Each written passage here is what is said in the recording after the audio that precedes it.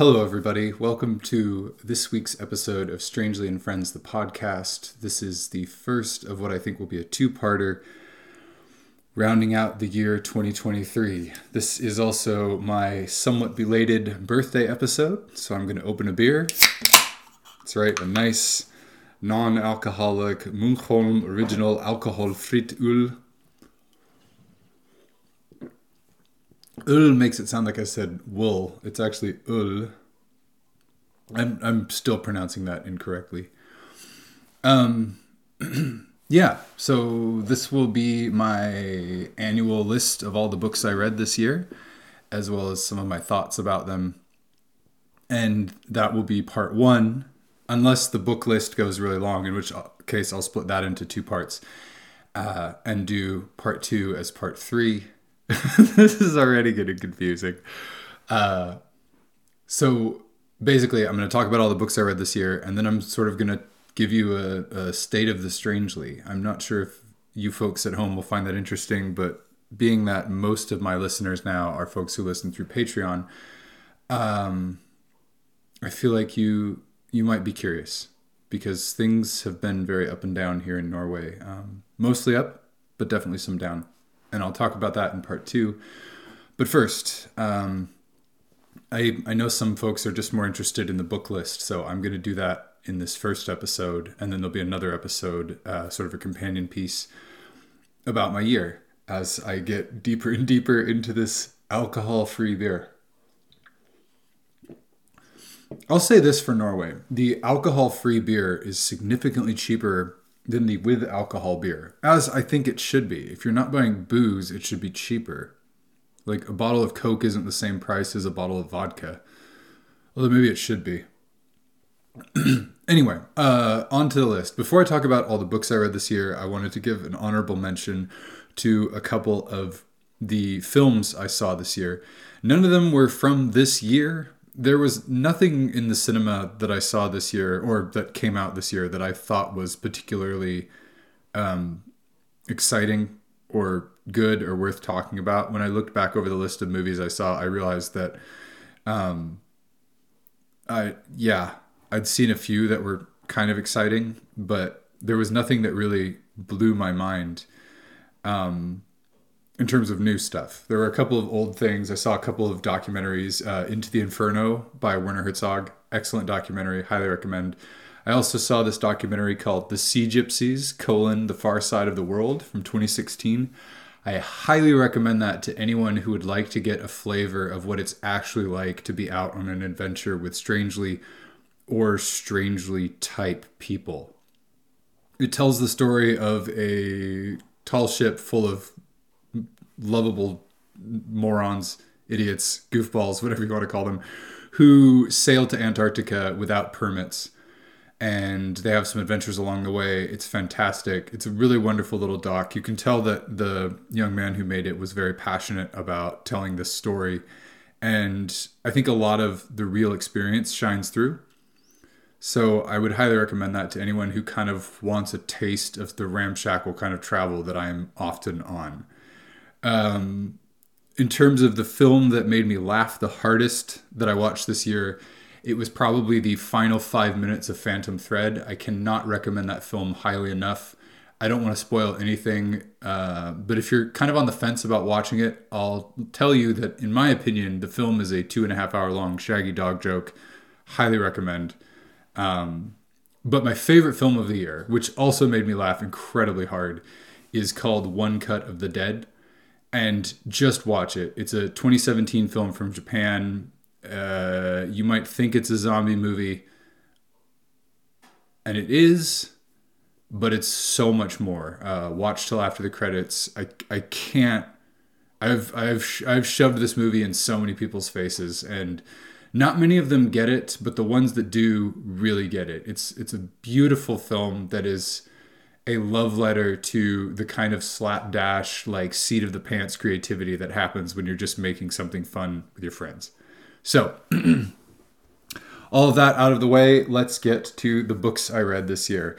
I've done something different this year. I've really tried to group things by author. So if I read a bunch of books by the same author, they're all grouped together. And then I've also shifted kind of my top 8 ish favorite books of the year to the bottom of the list. I read, oh my gosh, I forgot to count this before I started, 69 books this year. Well done, you, strangely. The sex number from the internet is what I've been told. 69. Yeah. Anyway, here we go. The books I read this year. The first book was Call Me By Your Name by Andre Aciman. This was turned into a film at some point. It's a gay, sad, romantic love story, I guess. I gotta be honest, I've read a couple of Aciman's books at this point, and his prose is definitely above average, but it just... I don't know why they're so celebrated. I don't get it. There's sort of this like longing and like very frank writing about gay sex, but whenever he writes, him writing about gay stuff hits me the same way that Orson Scott Card writing about gay stuff does. It's like, it's not dangerous in this time to be writing about gay stuff. Like you're writing about it like, ooh, spicy, but it doesn't feel particularly revolutionary in any way to me. I mean, again, I could be wrong, but it didn't really do that much for me. And it didn't start my year off the greatest either. Fortunately, my year came rolling back with De-Evolution by Max Brooks, which is a what if scenario. What if a bunch of Silicon Valley tech bro, terminally online programmer dudes living in an eco-commune off the grid suddenly lost the internet and then also had to fight Bigfoots. It's so much fun. It is so like bananas in how seriously it treats its premise. This is by the same guy who wrote World War Z, the sort of like realistically presented zombie apocalypse book a few years back. And he is so good at imagining disaster scenarios that that West Point has him come and lecture. So if you're looking for something with an absolutely bananas premise executed very, very seriously in a way that actually makes the bananasness more fun, I recommend De-Evolution by Max Brooks. The next thing I read, this I actually read on Christmas Day of 2022. I start these lists over on my birthday every year. So I read this on Christmas Day of 2022. It was Breakfast at Tiffany's by Truman Capote.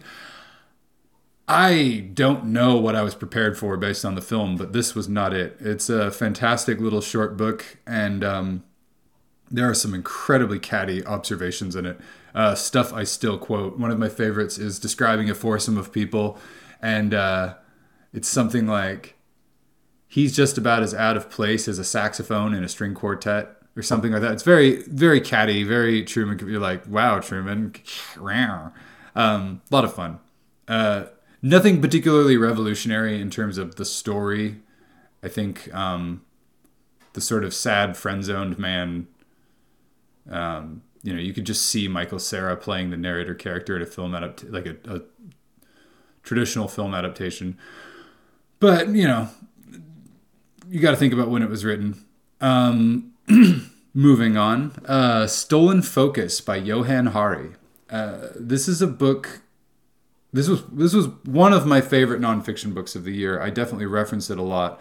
Hari sets out on a quest to figure out why people's attention spans seem to be getting less. And he delves into everything from internet porn and streaming services to cell phones to the way children are raised. If you're kind of like looking for a big idea what's wrong with the world, like zoomed out focused book, I highly recommend this. There's a lot of his own original research and ideas, but I think the conclusions he draws are pretty on the money. Fantastic book. Although, as some of you who've listened to my earlier essay on being homeschooled know, I didn't totally agree with him on everything, but still a fantastic book. So January and February of this year, I went on kind of a pulp kick. I reread all of the Robert E. Howard Conan the Barbarian stories, the original short stories that were all published in magazines like Amazing Tales and Asimov's and all those. And they were collected into three fantastic collections called The Coming of Conan the Cimmerian, The Bloody Crown of Conan, and The Conquering Sword of Conan.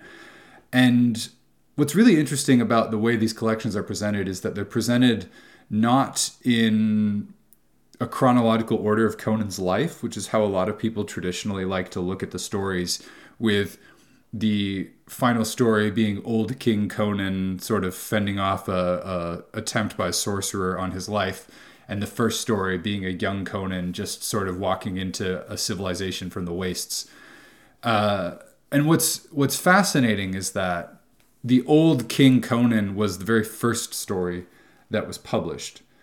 And one of the last stories that was published is a very young Conan who's just kind of wandering around being sort of the classic barbarian adventurer, getting some treasure, fighting some bad guys, having an adventure.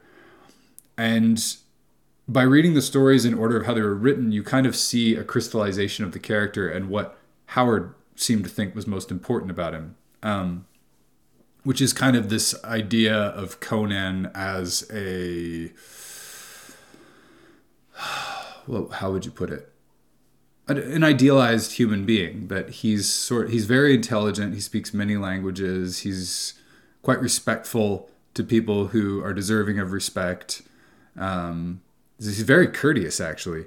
And yet he'll absolutely fuck you up if you mess with him.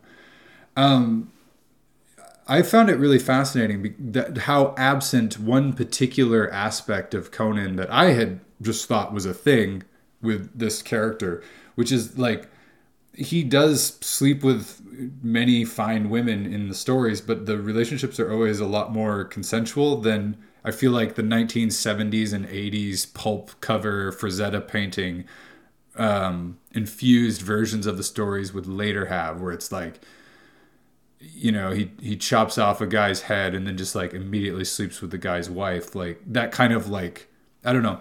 I'm not saying that it's entirely, I'm not saying like, wow, what a paragon at all. There's a lot of things in the stories that are absolutely problematic and very uncomfortable, but it's just not quite the the version of it that I would have thought I was going to get based on cultural osmosis. That being said, it is still absolutely worth checking out, especially if you like adventure tales.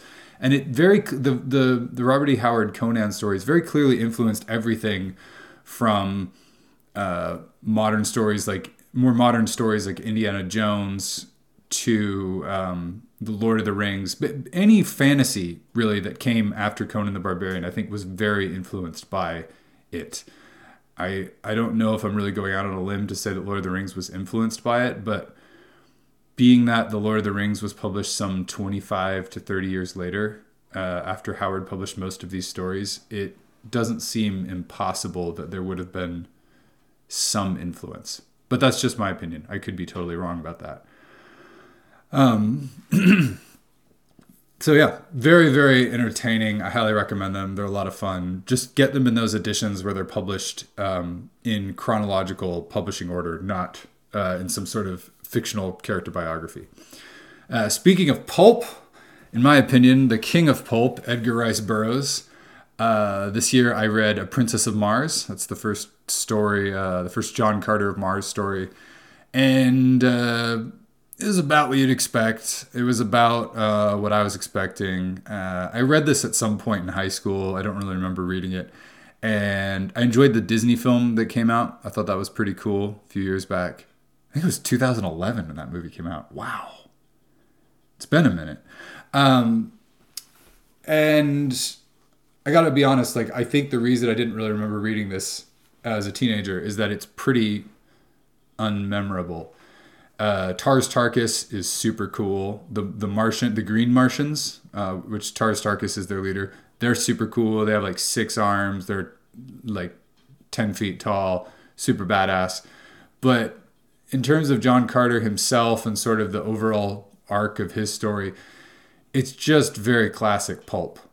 Ditto for, I also read Edgar Rice Burroughs' first 2 Tarzan books. I'd never read any of the Tarzan books back in the day, so to read these was so much fun. They are so kooky. They're so silly. So silly. And yet, like, they're delivered so seriously. They're a lot of fun. I would recommend them above A Princess of Mars for sure. They're short little books. Every chapter is like 15 pages, and it's like very, very exciting and very, very nutty in a very fun way. Very much like I don't know. Yeah, very silly. With all of the attendant problematicness that you would expect from a story about a young white dude growing up in Africa and being super good at the Africa. If you want a version of the Tarzan story that has all of the coolest bits from the books and has sort of engaged with some of the problematic elements and recontextualized a lot of it, I highly recommend the Tarzan film from a few years ago starring Alexander Skarsgård? Whatever, the young Skarsgård, the one who was in The Northman. He plays Tarzan, and Margot Robbie plays Jane, and Samuel L. Jackson is in it, and also Djimon Hounsou and Christoph Waltz. It's an absolute banger of a film. I don't know why it didn't become popular. I wish that movie had become the Marvel Cinematic Universe and we'd gotten like a bajillion Tarzan spinoffs and then an inevitable Tarzan crossover with like a John Carter. Yeah, it just would have been so much better. Yeah, go check out that movie. And the Tarzan books, super fun. Not great, but fun. Decidedly less fun was The United States of Anonymous by Jeff Kosseff. A very serious nonfiction book about the history and culture around anonymity in the United States and a little bit around the world, and sort of how that anonymity culture interacts with things like policing, political freedom, freedom of speech, etc., etc. Really interesting book, very timely and very interesting for the world that we live in now. Don't know if that would be your kind of thing, but if you're interested in learning about the history of anonymity culture in the United States going all the way back to the Revolutionary War, check it out. Very fascinating, and a lot of interesting things to say about the potential future of internet culture. Lost City of Zed by David Grann, and also The White Darkness by David Grann. This is also the guy who wrote, I believe he also wrote Killers of the Flower Moon. Did he? I need to look this up now. Killers of the Flower Moon book. I'm doing it. I was going to say I'm Googling it. And then I was like, I'm not Googling it. I'm Binging it. And then I realized, like, I'm not Binging it. I'm DuckDuckGoing it. But, well, the internet's not working right now. So, what are you going to do? That's too bad. Anyway, I'll keep going. I don't care. I don't need the internet to have a good time. Yep. It's all right by me. So, anyway, David Grann. He wrote, both of these are nonfiction books. The Lost City of Zed is about a doomed expedition into the depths of the Amazon, and The White Darkness is about a doomed expedition by a man who attempts to be the first person to traverse Antarctica solo. They're fantastic books. Somehow Grann has an ability to write about what should be very depressing in a way that captures the reasons that people go out to do these things. I think something that is very, one of the things that I think writers who write these nonfiction expeditionary disaster books, I'm also thinking of the author of Into the Wild and Into Thin Air, John Krakauer,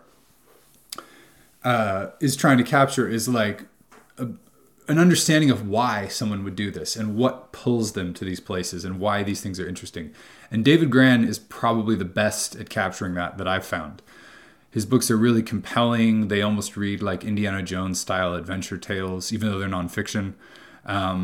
If you're looking for nonfiction stuff that really swashes a buckle, I have a hard time thinking of something better than David Grann. So his stuff is great. Speaking of great, this next book was a lot of fun. It's called Danger in the Cards by Michael McDougall, which includes possibly my favorite opening sentence of any book I read this year, which is, "My name is Michael McDougall, and I am a card detective." And it's a it's a book about a man, I believe in the 1920s, writing about his exploits, catching card sharps and card cheats and people cheating at various games of chance all over the United States. He's sort of a, it's his own story in his own words, and he's obviously self-aggrandizing a bit, but he comes across as kind of a sort of a Agatha Christie type character. It's just like, always like, "Being that I was dining at the same club, I offered my services to sniff out the cheater." It's a lot of fun. His writing voice is very unique, and much like the book I read last year, You Can't Win by Jack Black, this is very much of a very particular era and style of writing that we don't see a lot of anymore. And it's really fun. There's a very different kind of self-aggrandizement that comes across when someone writes an entire book, as opposed to someone who's just always talking shit on Twitter or something like that. It's much more likable and very delightful. Speaking of delightful, the next book I read was called Everything Sad is Untrue, A True Story by Daniel Nayeri. This book is it says a novel, but then it also says a true story, and it's very clear from the author's note that this is based very much upon his own life, being an immigrant coming to the United States from Iran and attempting to immigrate. And it's this really wonderful thing written sort of in the style of, what is that movie? Jonathan Safran Foer, incredibly loud and extremely close, or extremely loud, close loud. It's a child narrator, and the author does a really excellent job of capturing a child's narrating voice, or at least a literary version of same. And it's really lovely. I read this while I was staying with an Iranian friend down in Los Angeles, and I was constantly reading parts of it to her and getting certain aspects of Iranian culture from the book confirmed, and then getting to experience some of them when we visited her mother. So I highly recommend this book. It's difficult and definitely depressing and sad at times, as many books with titles like Everything Sad is Untrue, A True Story would be. But the overall impression by the end of it is a very uplifting one, and I recommend it. Speaking of things that are not uplifting, The Tree Thieves by Lindsay Bergen is a true crime book about tree poachers all over the world. People who chop down trees illegally, people who sneak into protected groves and cut down trees that they shouldn't be cutting down, people who illegally log, that sort of thing. It is absolutely fascinating. One of the things that I think is often missing from true crime books is a reckoning with sort of, I guess, the elements of class that would make someone commit crime, or make someone feel that committing crime was their only option. And Lindsay does a great job of capturing that in her book. Especially, she does a lot about people who illegally log in the Redwoods area of Northern California, and sort of really wrestles with the kind of poverty that some people live in that would make them feel that this is their only option, while also not completely excusing crime as being poverty-based. So, some of these people also have drug addiction, or they just don't feel like working. There are some people like that. And she does a great job of sort of spotlighting all these different aspects of illegal logging, while also making it a really interesting story, kind of a murder mystery. This one definitely belongs with a book I read last year, and I'm totally forgetting the title. The Falcon Thief, I believe, is the name of the book. Sort of another kind of really strange true crime thing that you may be completely unaware of. There's a whole underground world of people selling poached wood. Really, really fascinating. Speaking of fascinating, I read a few books on parenting this year, and one of them was Hunt, Gather, Parent by Micheline Duclef. Micheline Duclef, I think is how she pronounces her name.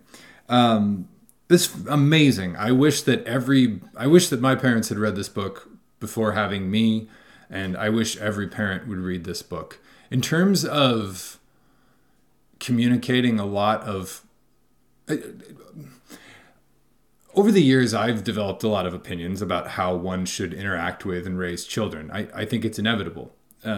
If you are a human being on planet Earth and you were once a child and now you're not, or if you even are a child, you have opinions about how grown-ups should interact with children, how parents should interact with children, things like that. And I've never found a book that hews more closely to sort of a lot of things that I've always felt in my gut, but have never been able to state in words. And yet she manages to with this book. She sort of looks at several cultures around the world, like the Inuit in Alaska and the Hadza in Central Africa. I think it's the Hadza. I'm going to feel really bad if I got that one wrong. And sort of examines their parenting practices that seem shocking to regular North American parenting ideals, I think. But the book is fantastic. She makes a really strong case for some of the stuff that she advocates. And as I said a moment ago, I am super into what she has to say. It's not, she doesn't have a lot of easy fixes, but she does have some personal success stories and some interesting perspectives, I think. I highly recommend it. If you have to interact with children at all in your life, this will be very useful. Not necessarily very useful, but something I love. Every year I read a massive, autistically detailed 1,000+ page history on something. This year it was Richard Rhodes's The Making of the Atomic Bomb. Oh my gosh. If you want to know why I thought the Oppenheimer movie really didn't make the most of its potential, just read this book. If you want to know why where I think humanity went wrong in the 20th century, read this book. If you want to know what I think is the coolest single scientific achievement of the 20th century, read this book. If you want to know who I think are some of the weirdest people to ever collect in one place in the 20th century, read this book. It's a really, really interesting book. It's really, really beautifully structured. It is one of those incredible works of nonfiction and history writing that manages to have a really strong opinion about its subject and the meaning of the history that it is telling you without the author ever inserting personal commentary into it. We live in such an age of people having personal opinions about everything. You read a book, the previous book I just mentioned, Hunt, Gather, Parent by Micheline Duclef, she inserts herself into every aspect of the narrative and tells you about her personal reactions. And Richard Rhodes doesn't do this in The Making of the Atomic Bomb. He is not present as a character in the way that, had this book been written today, the author absolutely would be. And yet, because of the way he structures the book, he absolutely makes a thundering point about the use of atomic weapons and sort of their potential for reshaping humanity for good or ill. Fantastic book. Definitely worth a read. Much more interesting to read about the Manhattan Project from a much wider lens. Oppenheimer is an interesting figure, but he is by far... he's maybe in the top 10 most interesting people related to the Manhattan Project. I want a Leslie Groves movie before I want an Oppenheimer movie, but this is the world we live in. So, speaking of interesting figures, I had never heard of Brian Phillips. But his book Impossible Owls really came out of nowhere for me this year. I just kind of found it in a used bookshop, read a couple pages, and was instantly hooked. In theory, all the stories have something to do with owls, but there's everything from a story of a UFO convention in Roswell, New Mexico, to a meeting with a sumo wrestler in Tokyo, to his attempts to get something more out of Wrath of the Titans, the 2011 remake, by taking Vicodin before he goes. It's a fantastic book. Some really, really beautiful nonfiction prose. If you're a fan of, oh my gosh, Barry Lopez. I'm really happy that I'm able to recall most of this, especially because the internet's down. See, you're getting to witness a non-internet enabled Strangely right now. So, there you go. Sip a beer in celebration for that one. If you like the writing of Barry Lopez, or if you're just sort of a fan of nonfiction long-form essays, David Sedaris would be another that comes to mind. Jill Tolentino. This is a really, really fantastic collection. Impossible Owls. Some of these stories appeared previously in magazines. They're all definitely worth a read.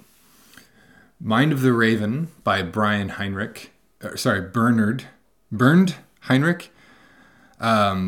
is a wonderful book all about ravens. Everything you've ever wanted to know about ravens, or sometimes people call them wolfbirds, is in here. And I'll leave you with this. The book made me want to go climb up a tree and steal a baby raven from a nest and raise it as a pet, even though he really does a good job of communicating to you all the reasons that is a bad idea. This spring, I went to the Center for Land Use Interpretation in Culver City, California, and saw a fantastic exhibition about hydroelectric storage reservoirs. And they also have a small bookshop there at that museum. So I bought a couple of zines by an organization called Temporary Services. I've never heard of Temporary Services. It's apparently a couple of guys operating somewhere in the Midwest. I don't know. But they the two zines were the Book Waste Book and the Self-Sufficiency Library. The Book Waste Book is a zine published by a couple of zine publishers, really wrestling with, even though there's sort of this underground punk, indie, DIY, reduce, reuse, recycle vibe, they're still also contributing waste and creating waste in the environment, and they have offcuts, they have extras, they have things they trim, they have misprints. And so really kind of grappling with the numbers around those things and the footprint that they leave in the world. It's a phenomenal book, little zine. Highly recommend anything from Temporary Services based on the two things I read. The Self-Sufficiency Library is just a book list of about 100 books that they think would be useful to someone who wants to be better at being more self-sufficient. Not necessarily in an off-the-grid, Jesus, guns, and America kind of mentality, don't tread on me mentality, but in a sort of like not wanting to be dependent on big corporations and faraway factories to take care of you. It's interesting to me how the people who get into self-sufficiency in a community-minded way, like Temporary Services book about the Self-Sufficiency Library, or the self-sufficiency course here at the Folk High School, really almost end up, how I've seen this about 3 or 4 times now, the people who get into self-sufficiency in a community-minded way, they almost end up reinventing the Amish community standards. In short, Amish communities aren't against all modern technologies. They're just very leery of things that tie you to something far away that you can't interact with or influence, and that you are only being influenced by in one direction. So that includes the electricity getting piped into your home. When you have to generate your power on site, using a windmill to power an air compressor, that you use to run your blender or your electric mixer or whatever, you have to reckon with all the steps within your home in one place. And it keeps your focus in the home. Even if you're getting just electrical power from outside the home, you're beholden to something hundreds, if not thousands of miles away. And that does change your outlook, and it changes your focus from what is immediately next to you. I'm not saying that's necessarily a better way to live, but it is something that I understand the attraction of. Speaking of something I don't understand the attraction of, The Most Dangerous Game by Richard Connell. This is the classic story of a man shipwrecked on an island who finds out that the eccentric baron of the island hunts the most dangerous game, man. And it's sort of a cat and mouse story. There's some reverses, some surprises. Oh my goodness, it's a big twist ending, da da da. You've heard this story a dozen times, and you've probably seen it retold in everything from Buffy the Vampire Slayer to The Hunger Games. I think there's even an episode of Joss Whedon's Dollhouse. Remember that? Dollhouse? Whatever happened to that? Dollhouse. I wonder if that show holds up. Probably not. Anyway, classic story. Nothing really mind-blowing there. Lots of fun. I read that one aloud while we were on tour to the rest of the band. H.P. Lovecraft, Against the World, Against Life, by Michael Houellebecq.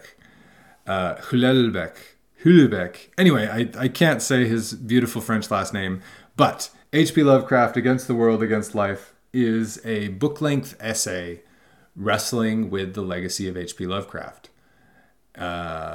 Really, really paying attention to the positive things that Lovecraft contributed to the genres of science fiction and fantasy and horror, while not shying away from his darker side, his racism, his misogyny, his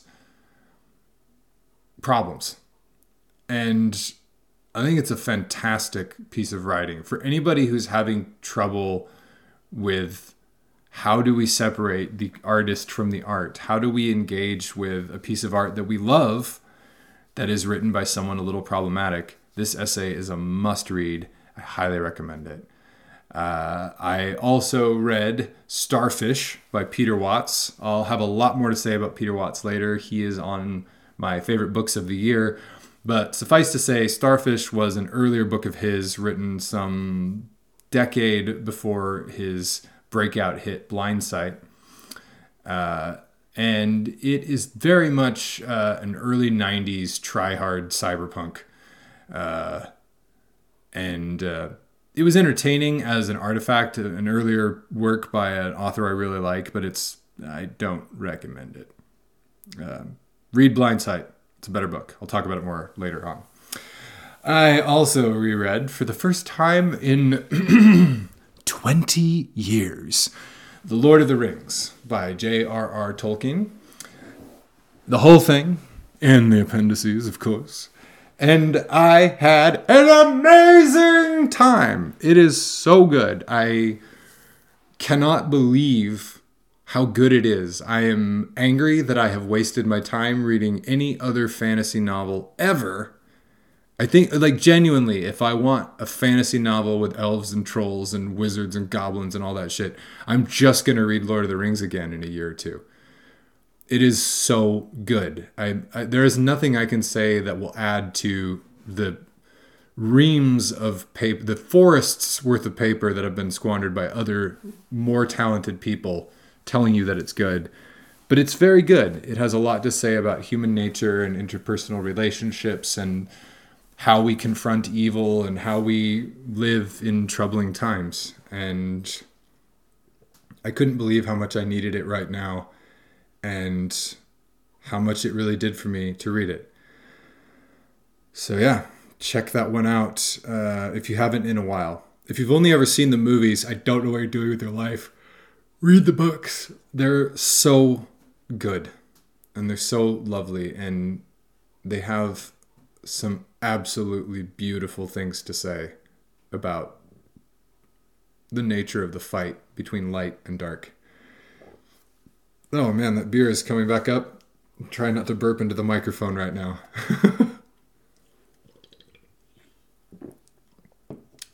Next up, Sleeper Agent by Anne Hagedorn. This is a book about one of the Russian deep cover agents who managed to sneak into parts of the Manhattan Project and sneak out vital information to the Russians. It's a great book. It's another piece of true crime and history that reads more like an adventure tale. Super great, super fun. Read it. If you like Indiana Jones or The Americans or good books about history, this is for you. Read The Sleeper Agent by Anne Hagedorn. My second favorite children's picture book of the year that I read was Old Wood Boat by Nikki McClure. It's about a family restoring an old wooden boat. I believe the author lives somewhere in the Pacific Northwest. I borrowed a copy of this from a friend who lives in Olympia, and wow, yeah, it's beautiful. I almost bought a copy of it to bring here to Wooden Boat Building School because it just really captures this idea of getting a boat back in the water or getting a boat in the water for the first time, and it's a lot of fun. Speaking of books about boats that are a lot of fun, I read the first 2 volumes of a manga called Vinland Saga. And I just realized that I did not write down the author's name, but I'm sure you can find him if you look up Vinland Saga. Fantastic stuff. Really fun, really worth the read. It's a weeby Japanese take on Vikings, and it's super fun. I have a story about my exact interactions with Vinland Saga, but I will leave that for the story portion of the podcast in the next episode. So for now, let's move on. Speaking of boats, I read, and I've never read these before, I read Master and Commander, Post Captain, HMS Surprise, The Mauritius Command, and Desolation Island by Patrick O'Brien this year. These are the Captain Jack Aubrey and Stephen Maturin books, of which there are, I think, 20 and a half. There's a partially finished manuscript that was published posthumously, number 21, that I'm going to read. I am full steam ahead. I'm going to read all of these. Probably one of these next year will have me talking about 15 more books. They're just good old-fashioned swashbuckling sea adventure tales that are a lot of fun. I highly recommend. If you're into sailing or pirates or anything like that, these are super fun. And the film from 2003, starring Russell Crowe, it's a spot-on adaptation of what these books are. So if you enjoy that film, oh boy howdy, you've got 20 whole books of that content to get rolling with. Check it out. The audiobooks are also phenomenal. The guy who reads them really captures the characters. Quite sound. Really rounding thump of a reader. Speaking of books about pirates that aren't fun, Pirate Latitudes by Michael Crichton. What a disappointment. Granted, I haven't read any Michael Crichton in over 20 years, so my mileage may really vary. I think this was also published posthumously. So there was a brief period after his death where like everything that he had scribbled on a cocktail napkin was getting put between 2 bound covers and sold as by best-selling author Michael Crichton.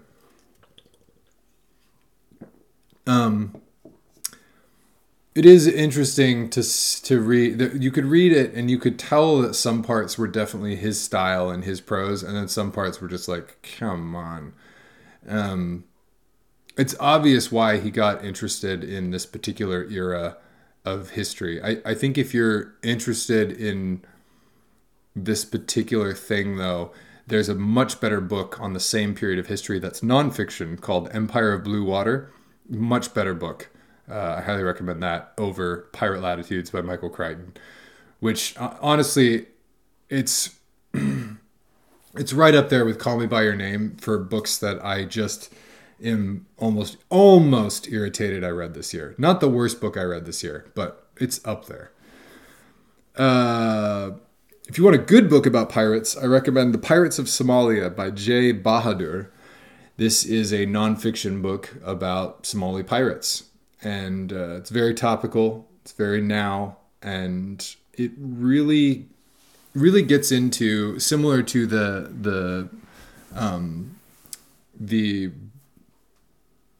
book I mentioned earlier, The Tree Thieves, about illegal logging. This really gets into the heart of why these guys are getting in these little open boats and attacking tankers and cargo ships in the Red Sea and the Indian Ocean. Fantastic book, full of some really interesting adventure and a lot of really, really surprising things.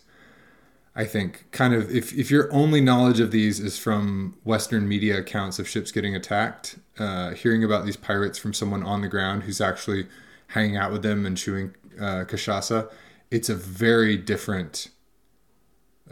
Chewing khat. Cachaça is is a type of rum. Khat is the leaf that the pirates all chew. It's eye opening. Yeah, it might be my favorite in the now piece of reportage I read this year. Really, really fantastic. All right. I read 4 books by a man named James Howard Kunstler. They are a series. The first was A World Made by Hand, followed by The Witch of Hebron, then A History of the Future, and finally The Harrows of Spring.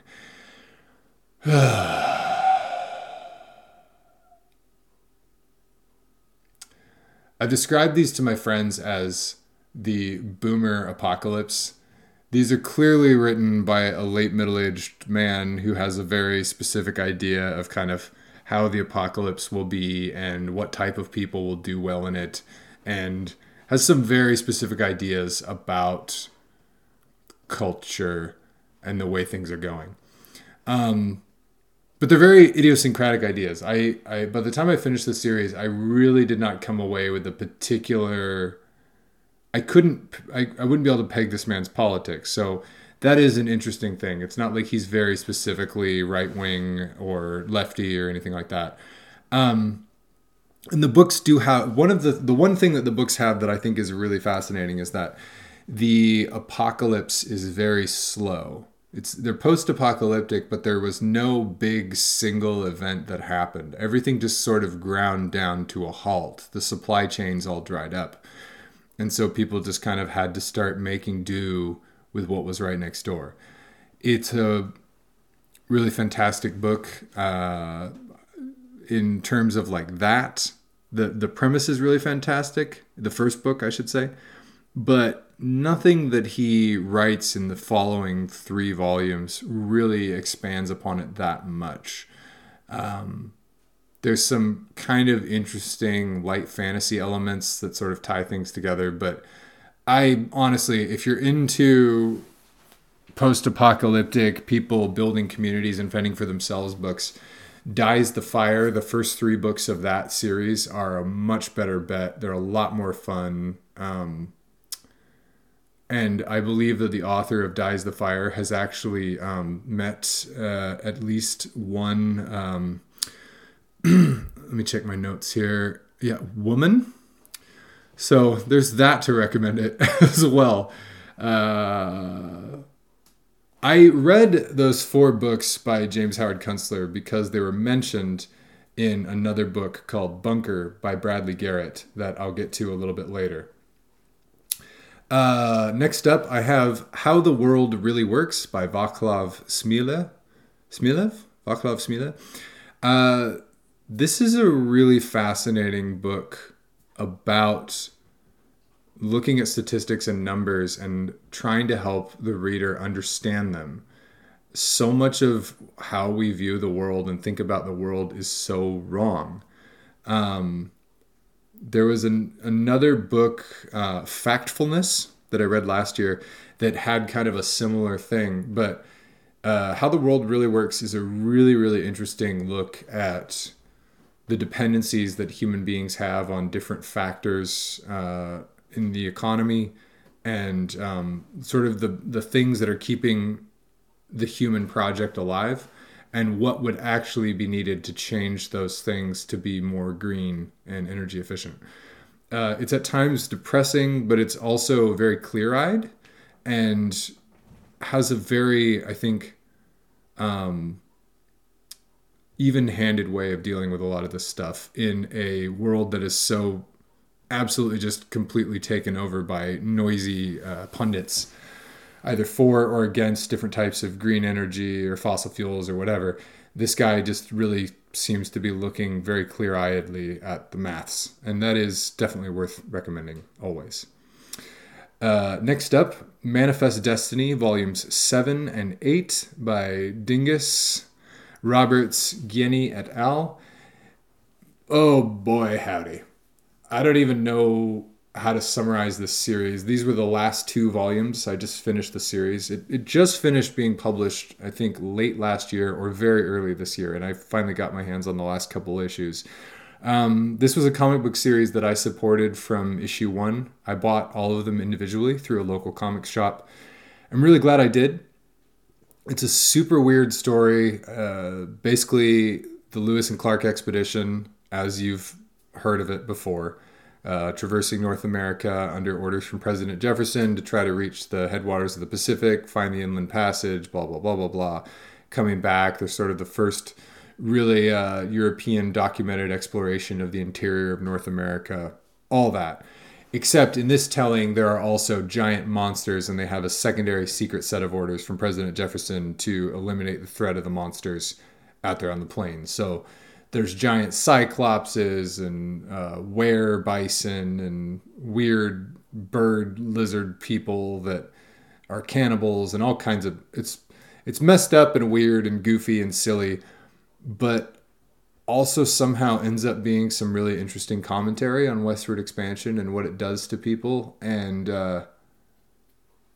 it's a rollicking read. It's at times swashbuckling and exciting, and at times incredibly depressing. And it ends on a note of, I would say it ends on a very frustrating note, as I believe the creators intended. And it's the kind of thing that sort of kicks around at the back of my head a lot. I think about it more than I thought I would when I started reading it a couple years ago. So your mileage may vary, but if Lewis and Clark plus monsters sounds like your thing, check it out. The art is also very, very good. An art style can make or break a comic for me. Great example of a comic I just can't get down with because the art style is Saga. I really tried with Saga. I tried for a long time. I like BKV. I like a lot of his stuff, but I just couldn't get down with that art style. This is an art style I can get down with. It's probably my second favorite comic that I read this year, after Harrow County. I read the first 2 volumes of Harrow County as well, which for some reason I don't have on my list, but those are also fantastic. Check out Harrow County. Don't know anything about it going in. Just go read it. It's super messed up and creepy, and it has some of the best art around. I just go check out Harrow County. The art is done by hand, by human hands on paper. That's probably why I like it so much. Harrow County. If you like HBO's Carnival, go read Harrow County. You're welcome.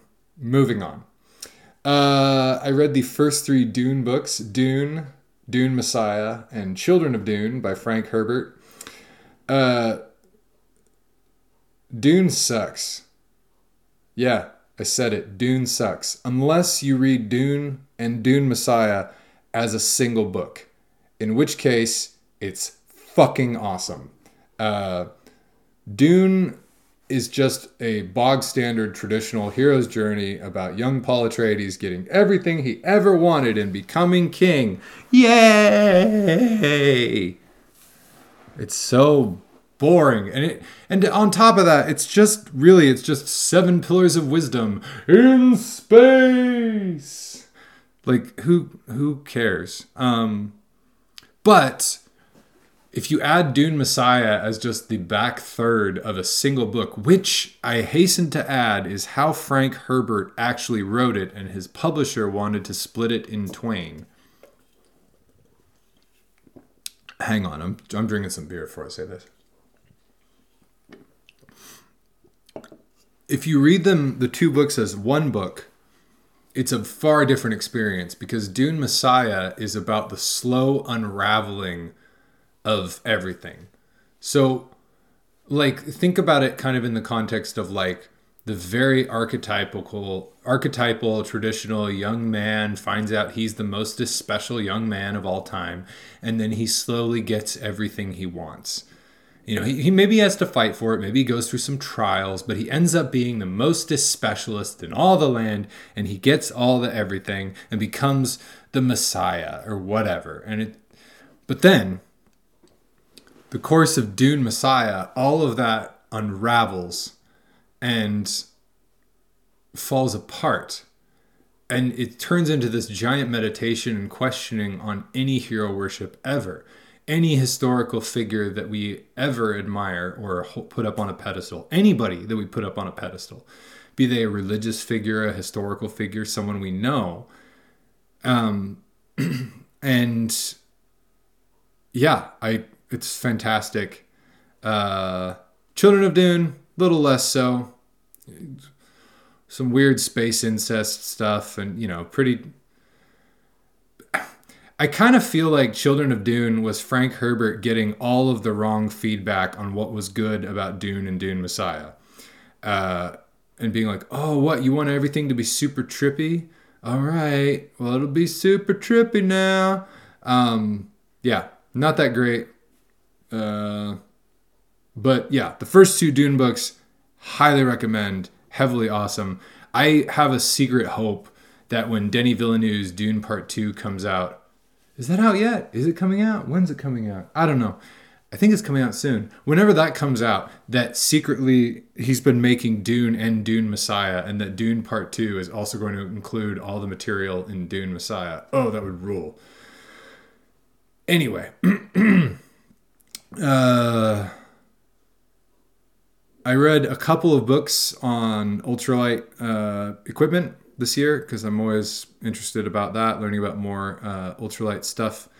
I read Ultralight Survival by Richard A. Thompson. I read Lighten Up by Don Ladigan. And I read Ultralight Survival Kit by Justin Lichter. The first book, Ultralight Survival, is very much a survivalist, bug-out bag kind of guy writing it. I think the book... It was just a little ebook that I got my hands on. It was about 100 pages, and 15 to 20 of those pages were about gear and having a lighter pack, and then about 80 of the pages were about how to set up your AR-15 or sidearm to be lighter than you would think. So it's very much like a very particular kind of survivalist. I didn't get a lot out of it. I did learn a lot about guns that I didn't know before. But if you're looking for just like ultralight survival type stuff, not really that great. The Ultralight Survival Kit by Justin Lichter was much better. It's just tips and tricks and thoughts about ultralight camping and adventuring from a guy who has clearly done these things. The book, also just like a little self-published ebook, has a lot of photos in it of his various camping spots. And, everywhere from the Himalaya to the Sahara to the Pacific Northwest, the Appalachian Trail. This guy's done a lot of this kind of stuff. And his thoughts are really interesting because there are some somewhat heavy, largish items that I just don't think of as being part of an ultralight kit that this guy seems to think are really important. Definitely worth checking out, especially if you're more of the Don Ladigan ultralight backpacking tips style of thought. Lighten Up by Don Ladigan was definitely my favorite of the bunch. Don Ladigan is an old school ultralight backpacker.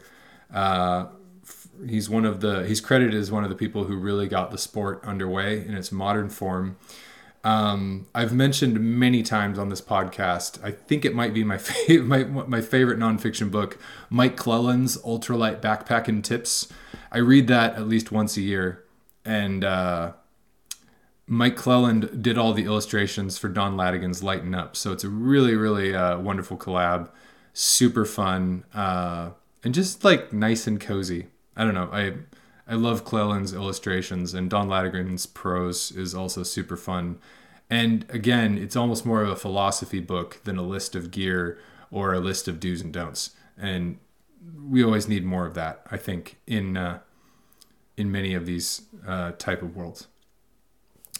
All right, this brings me to the final 9 books. These are ones that I set aside in a slightly different spot on this list because I wanted to talk about them a little bit more, or just because they were great.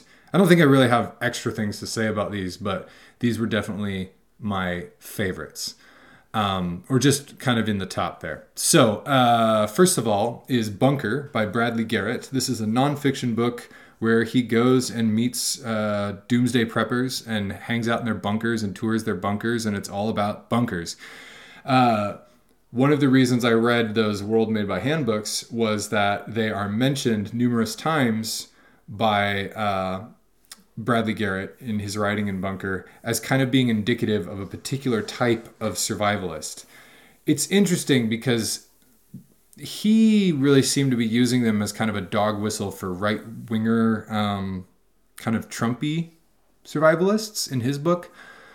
And that was not the read that I got from reading the actual novels, The World Made by Hand. So that was kind of that's just an interesting thing I noticed. But Bunker is a fantastic, rollicking read. Some parts of it are very funny, because there's a lot of conmen and shysters in that world as well. And a lot of, as I'm sure you can imagine, very quirky, interesting characters. I got a copy of Bunker also from the Center for Land Use Interpretation in Culver City. I highly recommend going and visiting them, or just check out their website. They have a really great website as well. Next up is Freedom by Sebastian Junger. This is the author of The Perfect Storm and Tribe. And this is one of those books that I think about a lot. I think about Sebastian Junger's writing quite a bit because he, as a writer, has somehow managed to find a place of commonality, connection. He has somehow managed to bridge the two worlds of robust, outdoorsy, muscular, old school masculinity with a thoughtful, modern, lefty, liberal sensibility, if that makes sense.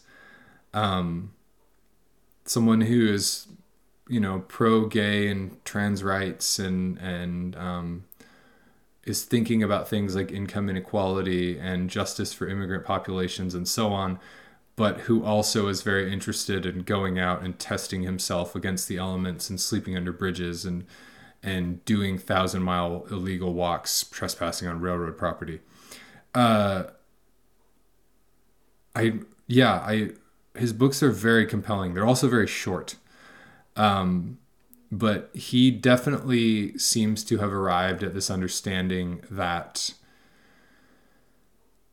human beings need each other, and we need to live in slightly adverse conditions in order to be able to help each other.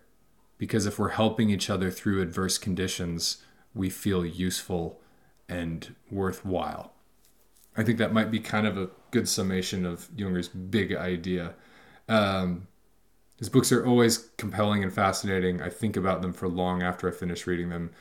And Freedom, as well as his previous book, Tribe, were both books that as soon as I finished reading it, I reread it again from the beginning. They're only about 150 pages. They're not super long reads, but they're definitely worth really digging into. At least I feel so. Because of that interesting ability to kind of bridge this, what I perceive as a gap between, again, like a kind of traditional barrel-chested, old-school masculinity and a much more modern lefty sensibility. Yips. Just got a few books left. I always appreciate you folks that stick with me through these lists. It's an interesting look back at my year, and also just you can kind of see some of the things I'm thinking about. The book that most challenged me this year, every year I try to read a couple books that really challenge my outlook or my political leanings or whatever, and the definitely number one most challenging book on a political standpoint. Not the most challenging book I read this year, but the most politically challenging was Woke Racism by John McWhorter. Yes, I read this book. I read the whole thing. I ran down some of his footnotes. My goodness, he makes a very compelling case. And I'm not going to get into the specifics here, but the basic point that he is making is one that I have often felt as well, that liberal politics are often more concerned with having the right words or the right perception of opinion and not necessarily doing right by the people that they claim to care about a lot. I think he has some very interesting interpretations on some basic facts that I don't agree with. But his main point that it's not enough to just say you care about people. You need to show up for them day after day.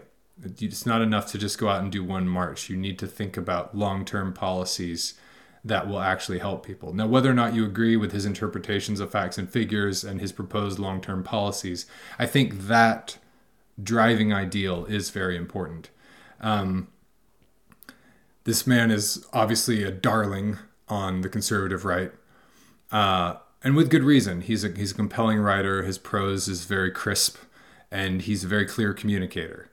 I can disagree with him point by point because he makes his points very clearly, which is something that a lot of academic writing and academic-leaning writing is very bad at.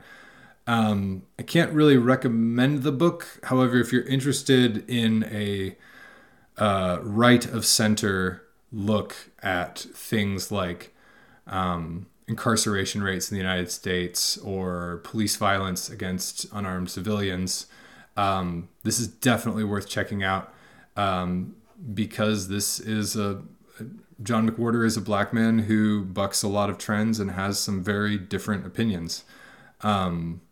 It will definitely challenge yours if you have left-of-center politics, but I think this is one of the worthwhile to engage with voices from the right, if that makes sense. And definitely something that I had to chew on for quite a while. That being said, definitely worth checking out if you're interested in these sorts of things, and it will probably challenge you. I read several very challenging works of fiction this year. One of them was Blood Meridian by Cormac McCarthy. I'd never read it before. My goodness, what a thundering, towering achievement of a novel. It has some of the best prose I've ever read. I understand why Cormac McCarthy is so popular. I also understand why so many of his other books that I've read have felt like pale imitations of something else. Like he is trying to get back to the pool where we all go down to drink to find the stories, and he just never can quite make it back there. This is the book. A friend of mine described this book as something that Cormac McCarthy found, not something that he wrote. And it definitely feels like that. In many ways, it feels like someone wrote a book in the 1870s, but didn't have any of the cultural mores looking over their shoulder to prevent them from using certain words or referencing certain gross or disgusting or difficult to look at things. Really fantastic book. Disturbing, incredibly disturbing, and deeply confusing. It's another thing that I finished reading, and then I went back and reread the last couple of chapters several times to see if my confusion was because I'd missed something. Cannot recommend this highly enough. If you like westerns, if you like dark fantasy, if you're looking for the best description of a wizard ever written, it's definitely the chapter on gunpowder that takes place about halfway through the book. Really fantastic.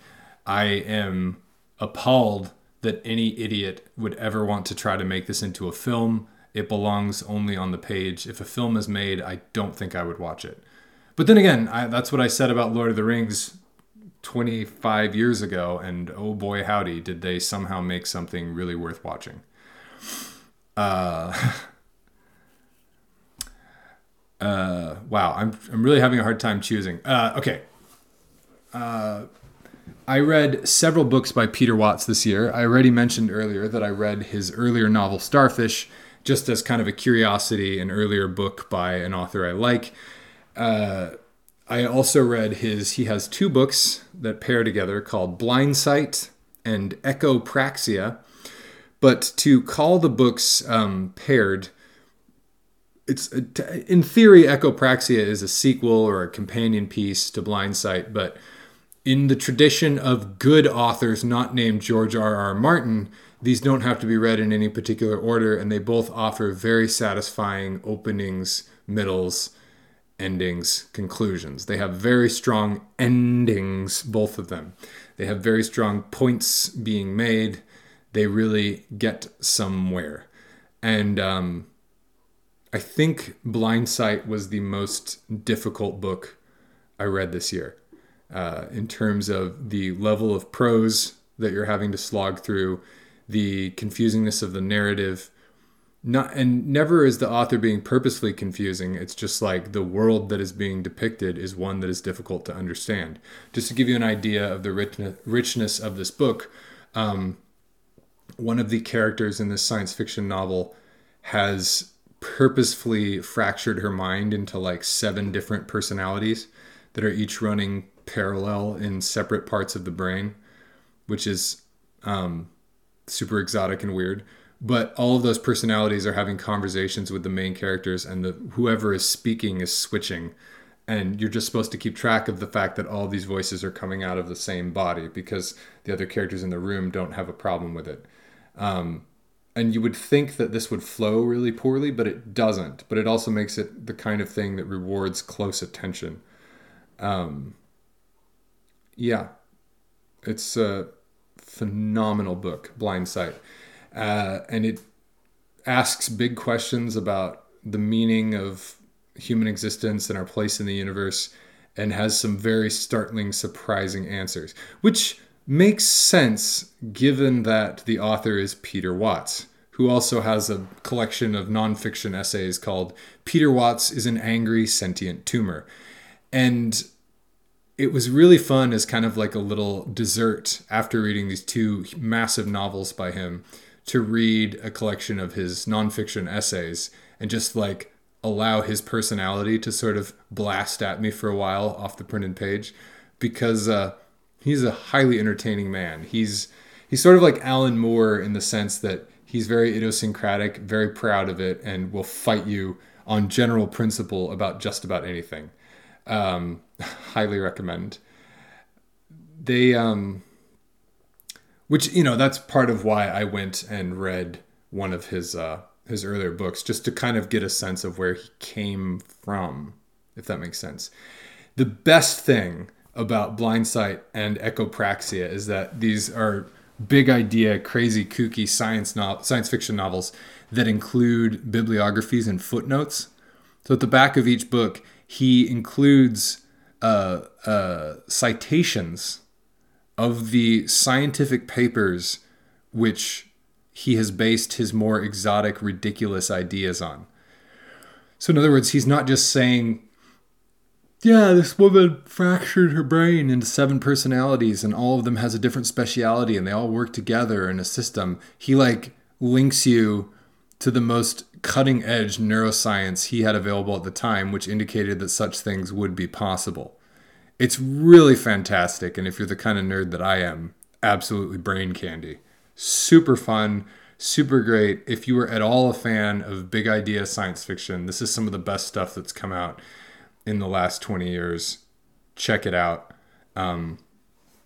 It takes something very powerful to knock Alistair Reynolds out of my top spot for currently publishing sci-fi authors, but this definitely did it. Check it out. Absolutely fantastic. Speaking of books that are difficult to talk about or even understand, based on a true story by Norm Macdonald. This is ostensibly a tell-all biography of a celebrity, Norm Macdonald.